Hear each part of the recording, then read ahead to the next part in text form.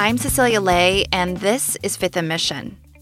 Nestled in the foothills above I-280, right next to Stanford University, is a community called Ladera. It's a picturesque residential enclave. Here's Chronicle reporter Lauren Hepler describing it. What we're talking about is this beautiful 260-acre area that has about 500 homes on it. It's full of oak trees, there's coyotes, big sweeping views of the bay. This idyllic neighborhood is where Sonu Thadaniasrani and her husband wanted to start their family 3 decades ago. And when we saw this home, we loved the home itself and thought, okay, we'll do a chapter here and then we'll see what we do after that. But she noticed this provision on the house. And it says, no lots in said tract shall, nor shall any part thereof, or any estate or interest therein be, at any time occupied by or used by any person or persons other than those of the Caucasian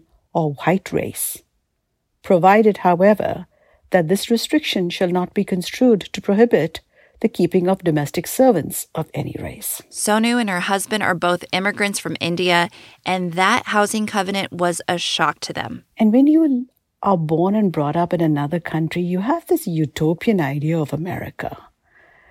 And certainly, when you come here, you find out that's not true, but you certainly don't expect to see something like this in writing. The realtor told her that provision was not enforceable.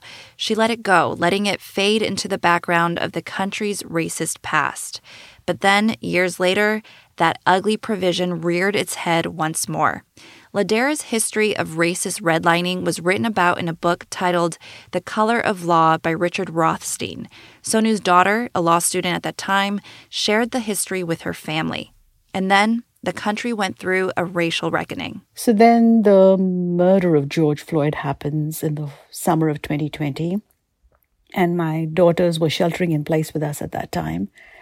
And that caused me to reach out to the larger community and said, who would like to work with me to build the change we believe in? Reporter Lauren Hepler joins me to talk about how homeowners like Sonu have tried to amend racist restrictions on their homes and how that objective, what Sonu described as building the change she believes in Ladera, was a lot more complicated than you might think. Lauren, thank you for chatting with me. I want to start with, I understand they're not enforceable, but why do these old racial restrictions even still exist on titles of homes today? It's a great question because, like you say, these things have been legally unenforceable since 1968 when the National Fair Housing Act was passed, but they're really kind of relics of this era of redlining that has never truly been grappled with or expunged from something as basic as the deed to your personal home. So what's happening now in communities like Ladera on the peninsula, but also statewide in California and even beyond that in other places in the U.S., is that lawmakers and individual citizens are thinking about how do we even figure out where these things are still on the books, and then what do we do to actually get rid of them? In your story, you spent time in the Ladera community, and they're grappling with these old covenants. Can you share more about how redlining restrictions like the ones on these titles, how did that shape this really affluent neighborhood? Present-day Ladera sort of started out after World War II, and it started as this co-op of people who were teachers, who were carpenters, and they were looking for an affordable place to come together and create kind of like a holistic community. The problem was that this was in the era of redlining, and they had planned to make the community racially integrated. And what that meant was that they were unable to get construction loans, and the Federal Housing Administration would not insure the community. So it's really kind of an interesting window into the way, even if you had neighbors that were committed to racial integration, which certainly was not the case everywhere, you could run into these sort of institutional barriers prior to the Civil Rights Movement. And what that meant for Ladera was that they basically didn't have financial options to move forward with the community unless they agreed to take on money from a developer. And the deal that they made in 1950, it was very controversial at the time, was to go ahead and implement a total ban on non-white owners or occupants. And that actually meant at the time that 4 non-white families who had participated in this co-op were forced to sell their land and leave the community. Wow. So this is a part of the Ladera's history that community members discovered through these housing covenants. So what did they find out about what it would take to remove the language from the titles? And why did the effort start now if these covenants have been in place for decades?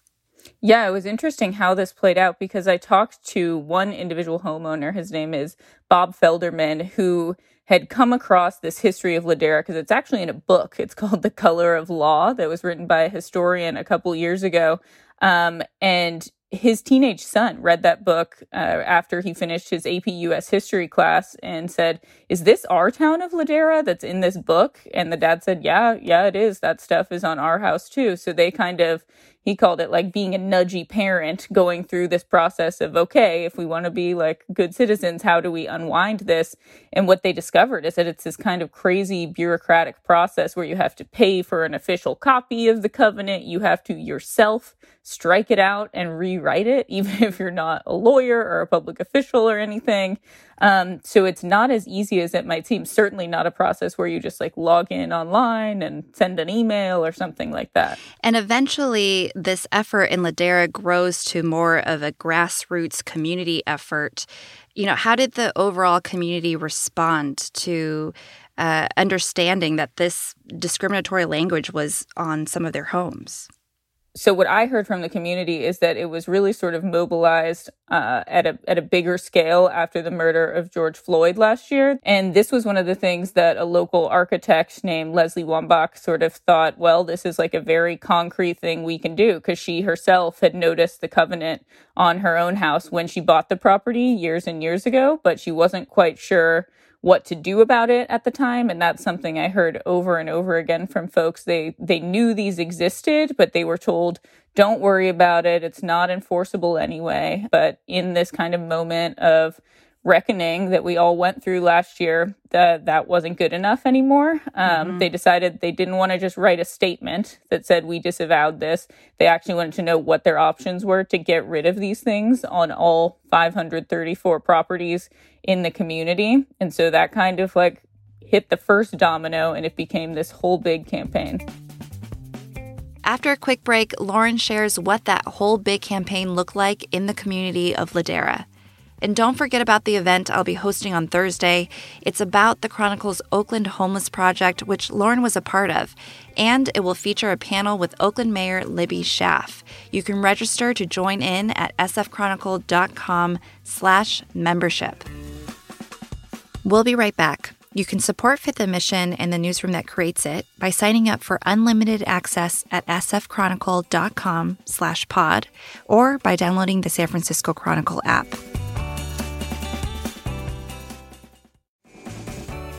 We're back with Chronicle reporter Lauren Hepler to chat about the grassroots effort by the community of Ladera to rewrite racist housing deeds.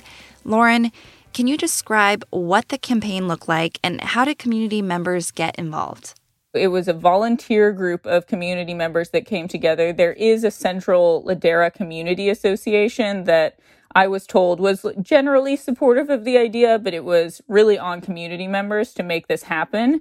And so you had Leslie Wambach, the architect, and you had folks like Bob Felderman, who had done this on his own house. He's a researcher at Google. And then other folks who I spoke with who work at Stanford and other sort of influential institutions that took time out of their busy schedules to figure out, okay, we need to meet with a lawyer to figure out what our options are. We need to raise money from our neighbors to go through all the county fees on this. And what they eventually learned was that they needed about 700 signatures. They needed 2/3 of all the named property owners in the community to sign off on this idea if they wanted to formally amend the covenant and rewrite it. So that's what they did. They did like a 2.5-month signature campaign, like every Saturday outside the rec center, in people's driveways. So really kind of a grassroots thing, even though it is this very nice and exclusive community. It really came down to sort of just these day-to-day interactions with neighbors to get the work done. And Sonu, who we heard from earlier, also played a large part in this campaign. Ultimately, the campaign was successful, but she says not everyone was behind it. Once we'd figured out what was possible, then it was a Herculean effort to get 2/3 of the community to sign. And it included, people who came to my driveway for a signing session and multiple sessions at other people's driveways and in our local community center. But it also included endless phone calls from people who called and said, Ladera is a great community. By bringing attention to this, part of what you're doing is breaking up an old, racist, irrelevant past, and we shouldn't do that. And I'm a restorative justice practitioner in addition to the various things in my life, and I think understanding and accepting that part of restoring for a future starts with truth-telling about the past. Lauren, it sounds like this whole effort really got Sonu and her community to think about race and diversity more critically. Yeah, it seems like this is sort of a multi-pronged effort. Like folks knew these covenants were sort of a problematic feature in a lot of their opinions of the community. But they're also thinking in the words of Sonu about how do we acknowledge sort of day to day that we didn't all fall off the Mayflower, as she said, just acknowledging the fact that Silicon Valley is an increasingly really diverse place. You've got folks from all over the world living there. So this idea of just being a tiny little enclave in the hills where everyone's the same just doesn't hold up anymore. So, Lauren, people might be listening to this and wondering about what kinds of language are on the titles of their own homes. Does every homeowner have to go through this really tedious volunteer-driven effort that you just described, which happened in Ladera? Can something be done broader on a state level? It's funny you should ask. There was just a bill passed this year in the California legislature. It was AB 1466, backed by an assembly member out of Sacramento who is biracial and, again, found one of these covenants on his own home several years back and didn't know what to do about it. So what this bill would do starting next summer is that it would require realtors, escrow companies, title companies to actually point out that this covenant exists when someone is buying a house, and they would have to provide them with a form to go about modifying this. But obviously part of this is on the counties. This hasn't always been easy to do in different places. So another part of the bill is requiring counties to adopt sort of a standard form so you don't have different processes all over the place. And one interesting thing is that it would also set aside some money to map where these covenants even are still today in California. Because as Kevin McCarty, the assembly member who backed this, told me, he said in an ideal world, we would have just canceled all of these covenants. But the problem is we don't even know where they are. Getting rid of old racist language, remnants of redlining is all well and good, but is this initiating larger conversations in communities around present-day housing discriminatory processes? Ladera is so affluent. Are there communities thinking about housing discrimination in a more current form?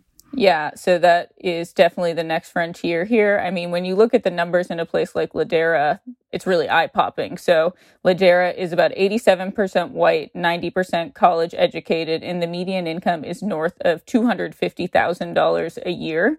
And that's according to census estimates. And that's a huge contrast from places on the peninsula that were redlined, where non-white folks were allowed to buy homes, like East Palo Alto, which is about 8 miles away. And there it's almost the inverse. It's 90% non-white, 20% college educated, and the median income is about $67,000. So numbers like that are obviously kind of powerful and speak volumes on their own. But what's harder to think about is what comes next. Everyone told me for this story over and over again that words matter. It was important to them to sort of correct the historical record and say, no, that was in the past. Things have changed. But the big question is what happens then in the future? So communities like Ladera, they're not building new housing. They're sort of like large homes on roomy lots in the hills. And when I talk to community members there about this, they would acknowledge, yeah, there's a huge problem with affordability in the Bay Area as a whole. But then it becomes this tricky question of, okay, well, are you willing to build more housing in your neighborhood? But at the end of the day, I know when I talk to housing advocates, they say fixing all of this, the history of segregation in the Bay Area, is going to come down to people stepping up and saying, we're willing to make change in our own communities. But that's a harder conversation to have. Well, at least addressing the past and the history might be hopefully a good first step. Lauren, thank you for your reporting and thanks for chatting about it with me. Thanks so much for having me. Lauren Hepler covers housing and neighborhood retail for the Chronicle's Race and Equity team. Her story about rewriting racist housing deeds publishes online on Monday. You can find it on sfchronicle.com or on the Chronicle app. Thanks to King Kaufman for producing this episode, and thanks to you for listening.